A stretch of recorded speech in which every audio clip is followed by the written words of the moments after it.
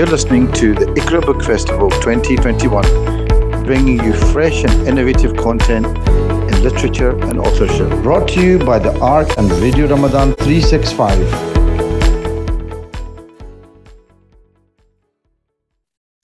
Assalamu alaikum wa rahmatullahi wa barakatuh, and welcome back to the Iqra Book Festival 2021. Alhamdulillah, mashallah, after all this work and excellent year last year, we're having a beautiful day today. So thank you to so much of those behind the scenes that are helping, too many to mention in a big list. Well, inshallah, we're coming up just now for the final of our guests, and mashallah, we're in excellently capable hands with our next interviewer, Brother Javed Ali, who mashallah is at the forefront of one of Glasgow's most excellent Islamic centres. Mashallah, I was there only on last weekend for a beautiful event, and mashallah, Brother Ali is going to be asking us on this extremely fascinating book, which opposed to going into the exciting headline news, goes behind into the real human stories. And mashallah, what better person to go into the depth of the human stories than Brother Javed Ali. Assalamu alaikum, brother. Assalam. Alhamdulillah, it's good to hear your voice, mashallah, and thank you so much for everything you're doing. Brother, I suppose without further ado, we'll go on and welcome our guests. Thanks very much, brother. No problem. Good afternoon. Hello. Nice to see you. Welcome to the Iqra Book Festival, and also welcome to Glasgow, although it's virtual Glasgow. I'm getting the vibes. I'm down here in Brighton, and I'm feeling the Scottish warmth already. So thank you for having me. Yeah, we're honoured and privileged to have you as our guest today, and to look at your book, the recent book that just launched last month, and I hope it's doing well. I mean, fingers crossed. My publisher is it really didn't come out here. It really came out in the States. So it's lovely to have a little bit of a shout out here because it's the first and only British interview I've done. So it's delightful to be here. Anyway, what I'll start off is just introducing you to our audience. Carla, you're an internationally renowned journalist and author whose work has appeared in numerous publications, including Time, the New York Times, Foreign Policy, Vogue, Vanity Fair, and The Guardian. That's amazing. What a start. Oh. He's the author of If the Oceans Were Ink. That was a finalist for the Pulitzer Prize and the National Book Award, which I've got. It's been read in this house.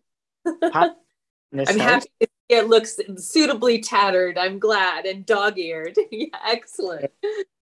And the recent book, which is Homeland Security, De-Radicalization, and the Journey Back from Extremism. So we can start by, if you wouldn't mind, to read a portion for us.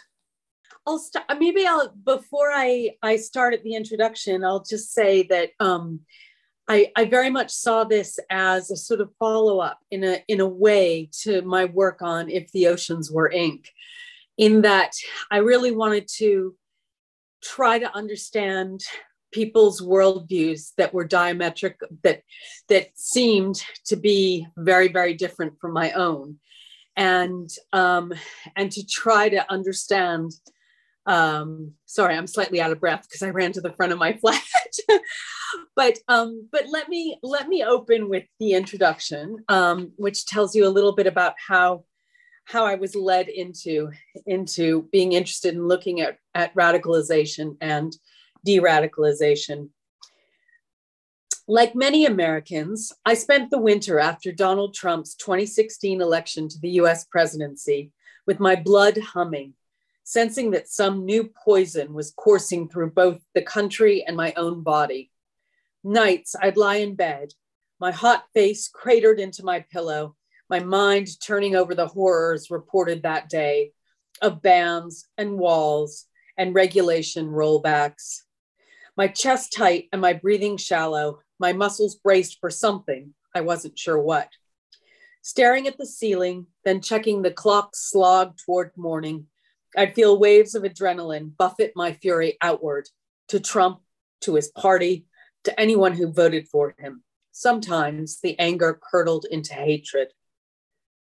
By day, I've been thinking about writing this book.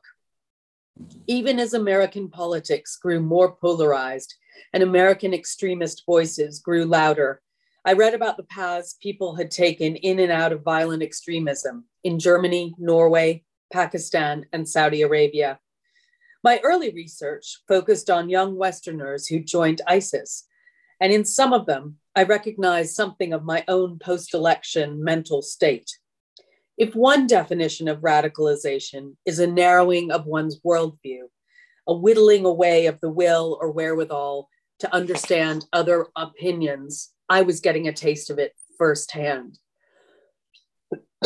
Excuse me. While the stories I was gathering were of foreign wars and jihadist militants, they bore similarities to the febrile atmosphere in the United States.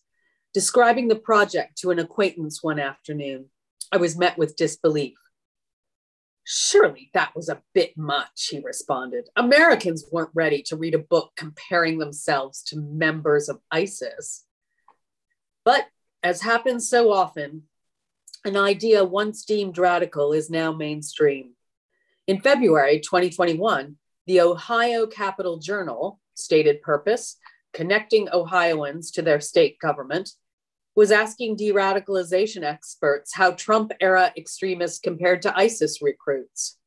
After the attack on the US Capitol on January 6, 2021, Elizabeth Naumann, who led counterterrorism efforts as an assistant secretary of Homeland Security for 3 years under Trump, told Time magazine that the president's role for the insurrectionists was akin to that of Osama bin Laden's spiritual leadership of the 9/11 hijackers. She urged the United States to pursue the insurgents with the same intensity that we did Al-Qaeda. After 9/11, government and media all but equated violent extremism with Islamist jihadist groups. The story was told over and over of how terrorism in the United States had dropped out of a clear blue September sky. It would take another day of national trauma, nearly 20 years on, for many Americans to see what statistics showed and what people of color had long known from experience. The most serious terrorist threat is not foreign, dark, and Muslim, but white and American-made. Like the babysitter in the horror movie who realizes the serial killer isn't in the woods outside the house, but inside the house, the country has finally begun to realize the proximity of violent extremists. Our most serious threats are internal, not external, observed former Defense Secretary Chuck Hagel. As the country grapples with how to respond to the problem of domestic political violence, questions abound. How do we balance national security with individual freedoms? Are there ways to teach people to embrace a muscular pluralism or even just tolerance? What should be the role of the government in creating de-radicalization programs? What's the line between legitimate political dissent and a threat to society? Homeland Security investigates how people in other countries, and briefly, a handful of American de-radicalization pioneers have grappled with such questions. I talked to policemen and politicians, neurologists and social workers, the mothers of ISIS militants, about what propels people toward violent extremism. I went to Indonesia and Pakistan to see how communities rehabilitated terrorists who weren't foreigners, but neighbors and relatives. In Denmark and Belgium, I met police officers who crafted an innovative program for former extremists, dismissed by its critics as hug a terrorist. In Belgium, I interviewed a mayor who was finding ways to stop citizens from becoming radicalized, either on the far right or by jihadist groups. In Germany, a nation whose reckoning with its Nazi past has put it at the vanguard of rehabilitation efforts, I learned about both the possibilities and the limits of its 720 de-radicalization programs. Along the way, I met people who pursued vile plans, whether plotting to blow up the Long Island Railroad or to knife protesters in a peaceful religious procession. I emerge having learned new ways to think about terrorism and extremism, but also with a curious yet marked feeling of optimism. Around the world, people are experimenting with humane and innovative alternatives to the traditional remedies of prisons and armed response. Many of the solutions I describe here may seem radical, but as the cultural critic Raymond Williams once observed, to be truly radical is to make hope possible rather than despair convincing. But I get ahead of myself. Thank you very much, Carla. Sure. I just wanted to kind of start off with when I read If the Oceans Were Ink, and I really enjoyed reading that, and I would recommend everyone who's a chance to get this book, buy it and read it, because at the beginning I had certain preconceptions about it, wasn't so sure, because I grew up with a lot of imams from the Indian subcontinent, and I have a fixed perception of them. And your book just completely gave me an opposite perception. You know, it was amazing. It just opened up, you know, another world for me reading it. Oh. To the extent of I even used some of the sections as sermons in my Friday sermons. Oh, you made my week. Well, thank you. But what I want to know is that going from there to Homeland Security, what gave you the idea? What was it that kind of triggered? Or how do you get an idea to write a book? Yeah, well, I mean, for this particular one, it was interesting because I've, you know, both as a journalist and as an author, you know, I've been committed to chipping away at stereotypes, particularly about Muslim communities. And so when 9/11 rolled around, you know, and you know, particularly in the United States, I'd be asked, yeah, but aren't they all terrorists? And, you know, having to, I'm sure I don't have to tell you that you're constantly being asked these questions. And I had always sort of batted away. What I wanted to do is, like, everything is so negative and polarized. I wanted to focus on, you know, the mainstream middle, which was, you know, I wanted to talk about peace and pluralism, not about radicalism. I wanted to, you know, tell people what Sheikh Akram Naqvi had taught me about moderation and about patience and all the other lessons I learned from him. And so, but I kind of realized, I was speaking in Texas right after Trump's election. And I was speaking at the University of Texas in Austin, and a student raised her hand. And this was right after I had a very kind of combative lecture the night before, where a man was like, "Isn't Islam all about jihad?" And, you know, and so having to do the usual rebuttals on that.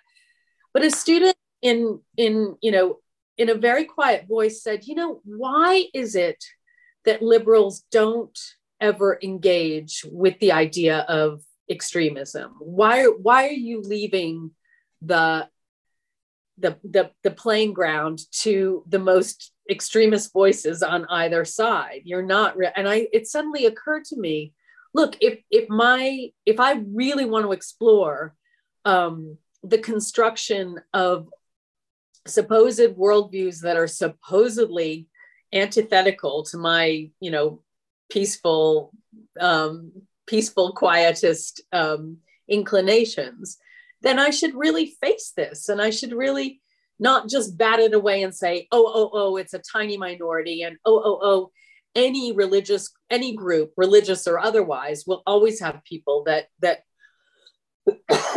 gravitate towards political violence in some way or other. And it's just that Muslim terrorism, quote unquote, gets overrepresented in the media. And, you know, there are all sorts of things that you can rebut with. But I thought, wait, let's see if we can chip away at the stereotype of the violent extremist itself. Let's go and look at root causes and look at and chip away at this boilerplate that once a terrorist, always a terrorist, because there are people all around the world who are doing this really optimistic work. And I wanted to sit with people and try to understand, not condone necessarily, but not condone any acts of violence, but to understand why people would be led and how they might be dynamic human beings who can change. I mean, you traveled a lot writing this book. Excuse me. Many different countries and met with so many different people. But I was just kind of wondering, how difficult was it to write that chapter about the mothers that are telling the story? That was really, I'm a mother myself, and I really connected to them because of that. Mm-hmm.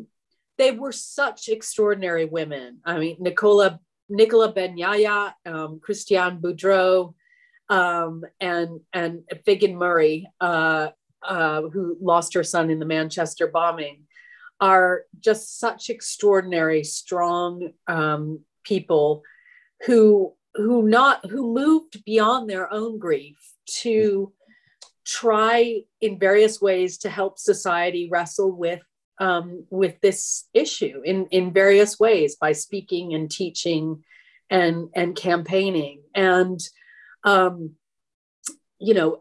was fascinated by this incredible friendship between Nicola Ben-Yahya, whose son had gone off to Syria, and from Birmingham, and Figen Murray, who had lost a son.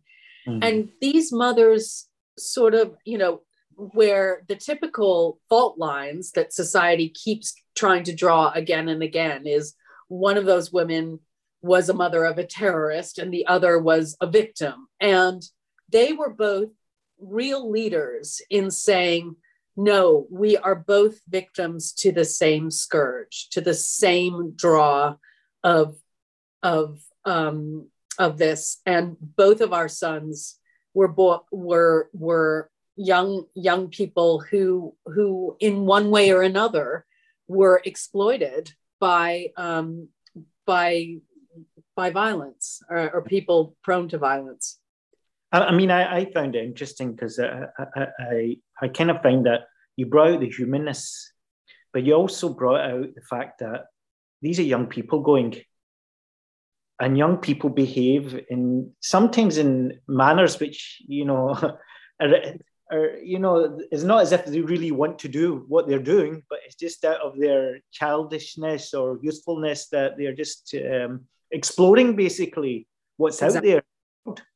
Exactly. I mean, to me, that was my biggest shock. I mean, I went up to Birmingham to talk to Nicola, and that was sort of my first reporting trip. And even with all my years of trying to think through my own prejudices and fight against any Islamophobic prejudices, I went up there thinking, oh, I'm going to, find a very, what would a mother of an ISIS fighter look like? Well, I had images of a very stern and unwelcoming mother, which I knew intellectually, of course, is stereotype, is absolutely stereotype, but at a gut level. And of course, I get off the train at Birmingham, and there's a woman with in stiletto heels with a diamante pin on her hijab and a soft Welsh brogue. And as we talked during the afternoon, I had, of course, also stereotyped her son as, this was 2018, I think. So we still had, it was the time that the memories of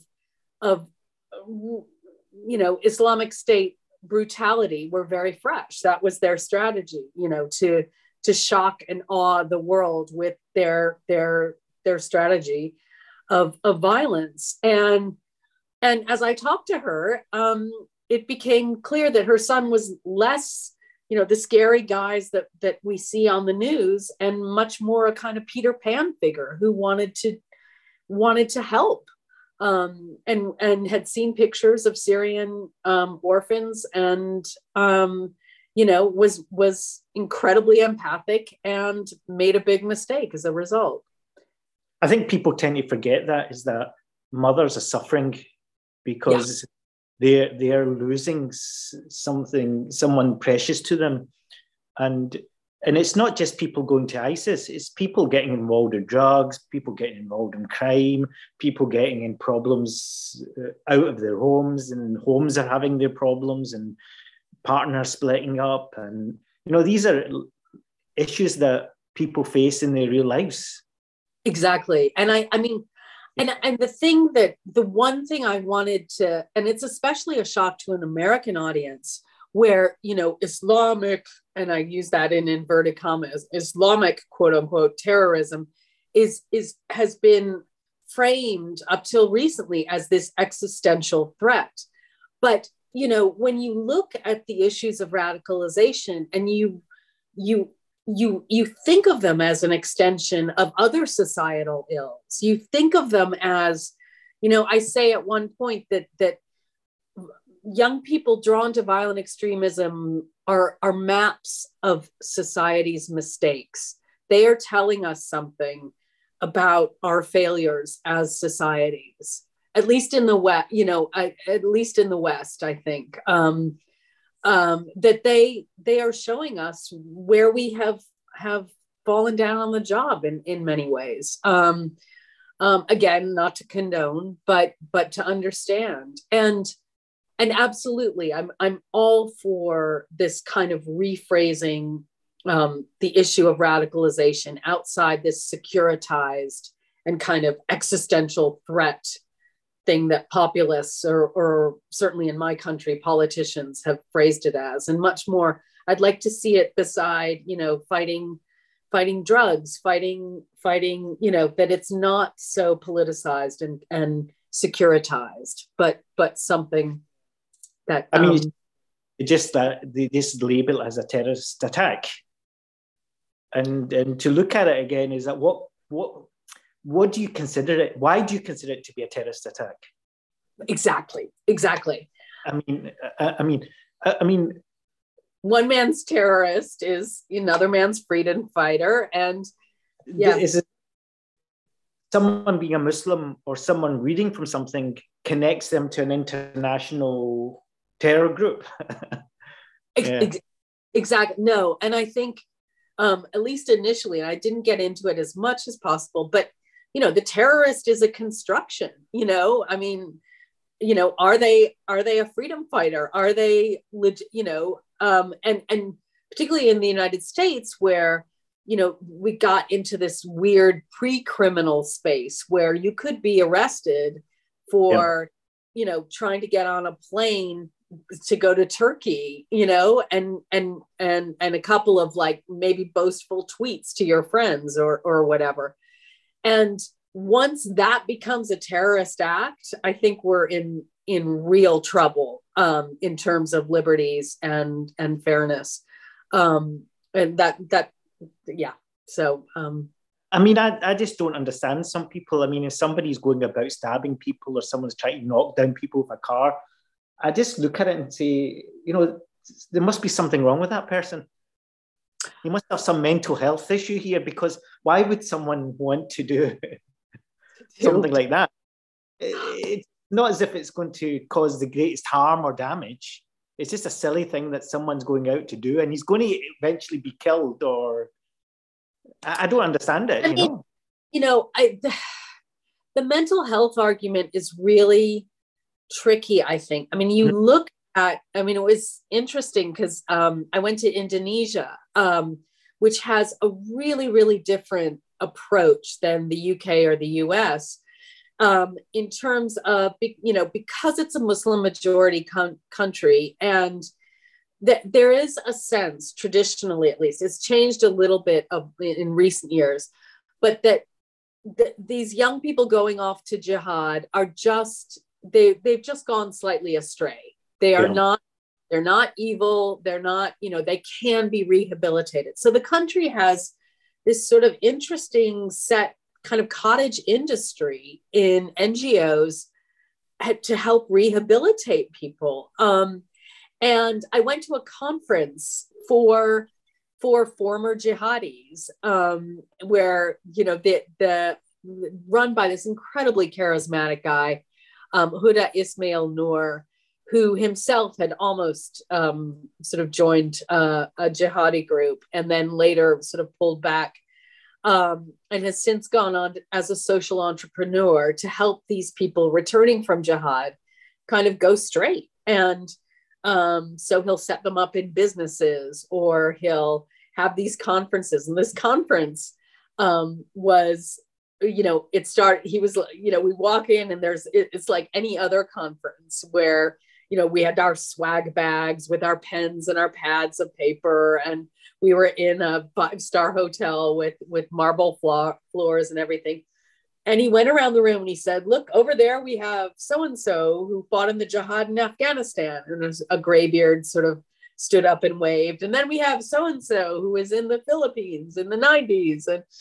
And then people who had just come back from the Islamic State and had completed the government DRAD program and were here. And Huda's whole idea is these people aren't mad. They're drawn to it either through, in the Indonesian context, I should add, because I think you have to be really careful and really local when you talk about these things. But in Indonesia, there was a sense that they went into it because it was a family business, or they went into it because they fell in with a bunch of people who needed defending in sectarian wars or so on. And so his idea is, let's steer these anti-social activities and steer them toward pro-social activities. And he's like, look, jihadis are there. I won't. His language was salty, so I will edit it. But he was like, they are blank blank normal. But they and he's like, look, jihadis tend to have great entrepreneurial drive. They like, they can be very charismatic. They like to do things for themselves. And so at this conference, there was a session on filmmaking. There was a session on polishing a TEDx style storytelling of your own life. And the jihadis would talk about what their narratives were. There were lectures from businessmen saying, look, we know you like to strike out on your own and you want to help people. So here are some ways that you can do that. And it started a long-term, and the other idea was to sort of break up the jihadi networks and mix jihadis with mainstream Indonesian Islamic thinkers, academics, and so on. So it was this really amazing experiment, and it actually nods to a wider approach that many in Indonesian civil society have taken. Can I ask, were most of these jihadis Indonesian, or were they foreigners mixed? They were all Indonesian. Yeah. But of various generations. Something actually, because some people that are coming from the Arab countries are affected by the political situations and gone through torture or had difficult family members killed. So they have a different perception of, Exactly. And what one of the main sort of takeaways from going around the world and stuff was that, the old saw that all politics is local. I've decided that all terrorism is local, and that you really have to dig down and both dig down to look for the reasons in the local situation, but also build up locally and try to, these top-down approaches. I mean, I know folks here will all be, very aware of the problems with Prevent, especially in the early days.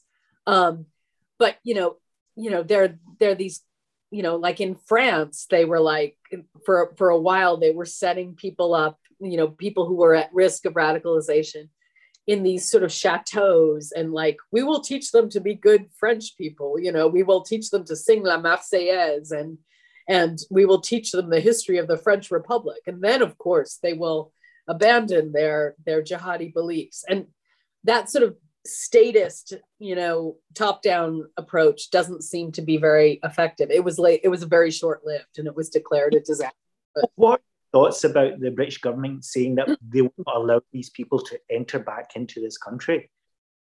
I think it's really sad and really short-sighted. I mean, the main thing that we seem to have done wrong is to render people attracted to violent extremism as monsters, and that has not worked. That has just led to foreign wars and tragedies, and it hasn't, that kind of pushed them out. We live in in a tiny global world.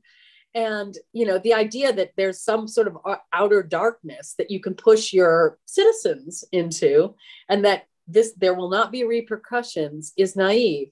It also undermines our sense as ourselves as a nation with a rule of law, where people are allowed fair trials. So I take a very deep view of it, and I think it's really, really short-sighted, although I recognize the complications of how you hold a trial when whatever went on in Raqqa and Syria was very murky. So the difficulties of actually prosecuting these people, I'm sure are many and legion, but just casting them out and saying, just stay in the camps in perpetuity is not worthy of Britain as a nation of law. I've got one more question, and we'll open up and see if there's anyone. This is a tricky question. I'm not sure how much you know about it, but I'm going to ask your thoughts. Okay, so what are your thoughts about two Muslim organizations who are dealing with maybe de-radicalization? One is called CAGE, and one is called the Quillam Foundation. If you know about these, I'm not sure if you've investigated them or you looked at them. I obviously know of both of them. I don't, and I know that they're both controversial, each in their own ways. But I honestly didn't dig any deeper than that, and I haven't. My work in Britain, just because of time and geography pressure, was limited to talking to mothers and a policeman or two, but I didn't investigate programs in any real depth, I should say. So let's have a look, see if there's some questions. I think there is a couple of questions here.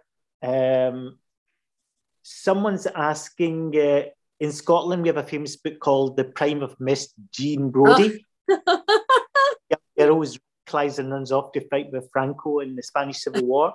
Yet none sees it as a radicalisation of a young person like an ISIS bride, yet it seems like exactly the same process. I had never made that connection, but that is absolutely brilliant. I wish I'd thought of that before I pressed send to my publisher. I would have used it. Absolutely. And that actually brings me, I think it's really important for us to think to look to art and literature and history to refine our notions of what radicalization is, because right now, one of the dangers that I think populists and kind of xenophobes can use is we're right pressed up against the security lens. And, they can tell us that this is the Islamic State is the worst terrorist threat ever in the history of humankind or whatever, which sows dissent and division and fear. And it, by looking to illusions in, whether it's ancient Greek myths or whether it's, Camilla Shamsi's Home Fire, which plays on Antigone as to explore modern terrorism, or indeed the Prime of Miss Jean Brodie, it widens our notion, and it certainly gets away from the notion of, this is a Muslim problem, only a Muslim problem. And it also gets away from the notion that we are the first generation ever to have faced this threat, which of course is just catnip to those who want to securitize this problem. There's another question here, is that can you talk a bit more about the commonalities between what is thought of as Islamic terrorism and domestic terrorists? What are the common traits of radicalized people regarding ideology? There are real strong similarities both lines tend to be both hearkening to a kind of golden era that never existed, a kind of, join us and we're gonna restore, back to whether it's the Aryan state, which is free of foreigners, or back to, a pure caliphate where there are no, where we live in a pure Muslim sense. So they play on this kind of ginned up nostalgia. They also tend to both have very, very strong gender roles that are seen. This is about what true men. None of these. I mean, certainly in the far right, you talk to de-radicalizers in Germany or Norway, and they'll say, there's a lot of tropes of masculinity. This is how you are a true man. There's order and strictness and quote unquote purity. They also play to people's notions of a need for purity. And both also play on people's yearnings, understandable yearnings for belonging and brotherhood and sisterhood and some sort of transcendence, some sort of cause that is bigger than yourself. And I think one of the reasons that both have been popular is they're young people who want to believe in something, who want something bigger than a job at IKEA or at the corner store. And that kind of yearning for transcendence is always going to be there. And we have to think about this as a society, like, how are we failing people who want these things? There's another question, is that what do you think makes effective de-radicalization? I think it depends. I found some really, the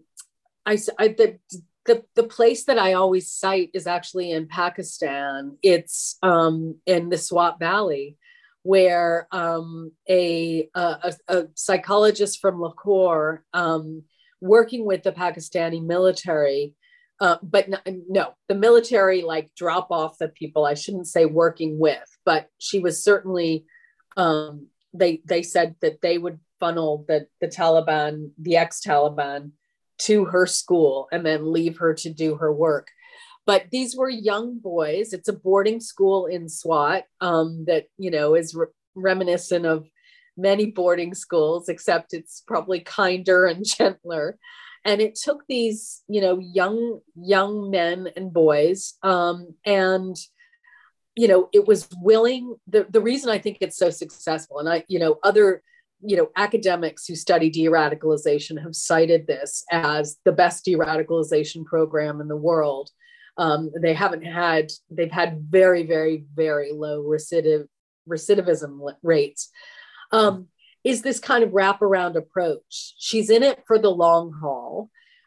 They're willing to work with these young men for years and years and years. And they also follow them after they graduate from this school. So they will go back to the villages, or they'll go to the university if the boys want to study at university, and many have. It's excellent.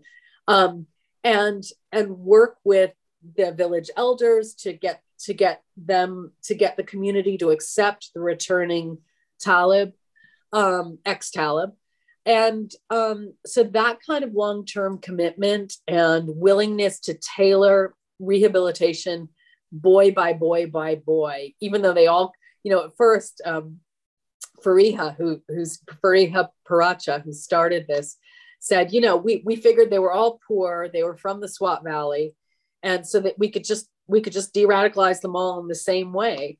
And then she realized that even though they shared the same socioeconomic things, they really had to tailor every program to each boy's particular experience. So it's slow, hard work.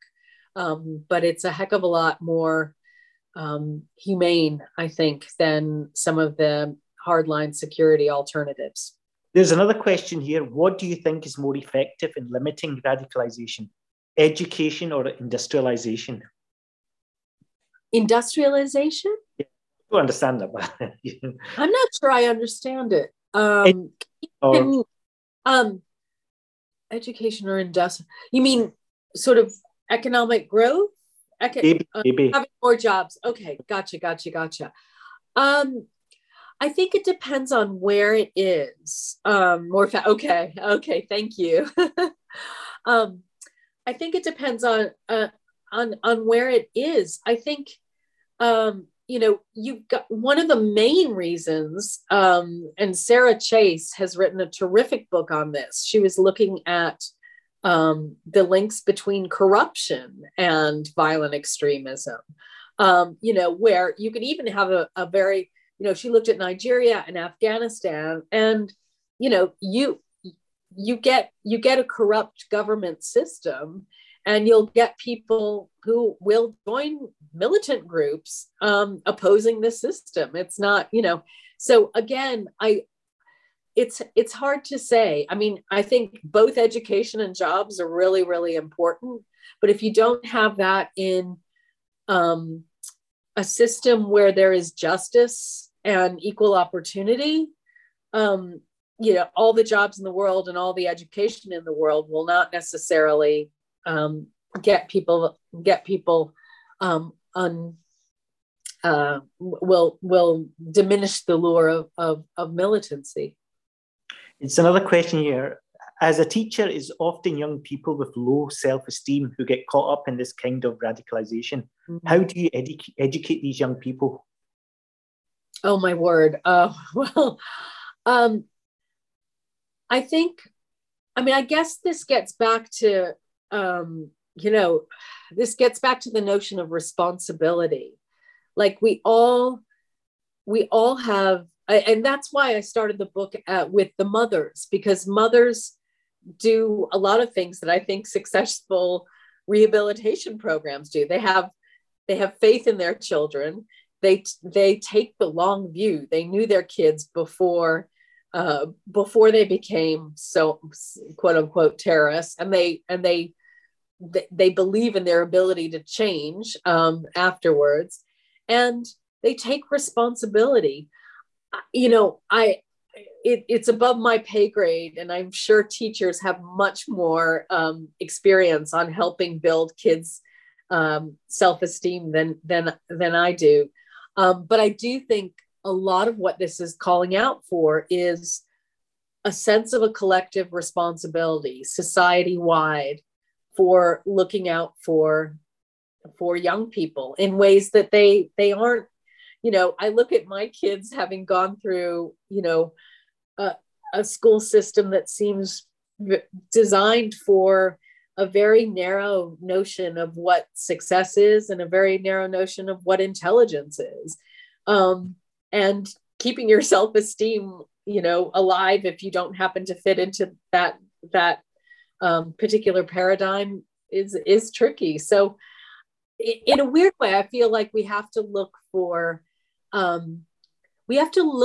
inspiration in unexpected places. Like when I went to Belgium and saw this incredible leader of a mayor of a small Belgian town, and he was looking at the built community. He was looking at how the policemen parked their cars or didn't park their cars, or whether they were aggressive or not aggressive. So there are all sorts of things that we haven't really tackled, as ways to kind of rehabilitate all of society, rather than just the people who are drawn to these groups. Sorry, I missed it. No, that's wonderful. Thank you much. Just one last question is that, has the British government contacted you yet? No, not at all. Not at all. I would be, yeah. There are a couple of desks I definitely would like to get my book on, front and center, if it could, yeah, but no, not yet. Thank you very much. And I'd like to mention again the book, Homeland Security. And if you manage to get this book, it's a wonderful book. It's well written. And also it's got the humanness that we actually need, that's discussed right the way through it. And there's lots of wisdom and lessons that we can kind of pick up from this book. So please try and get a hold of it. And thank you again, Carla. It was wonderful to have you on, and hopefully we could have you in person sometime in the near future and hopefully go through your books again. I'd love that. Thank you so much for having me. It's a wonderful, the Iqra Book Festival looks amazing. So yeah, thank you. For more podcasts, search for RR365 wherever you get your podcasts.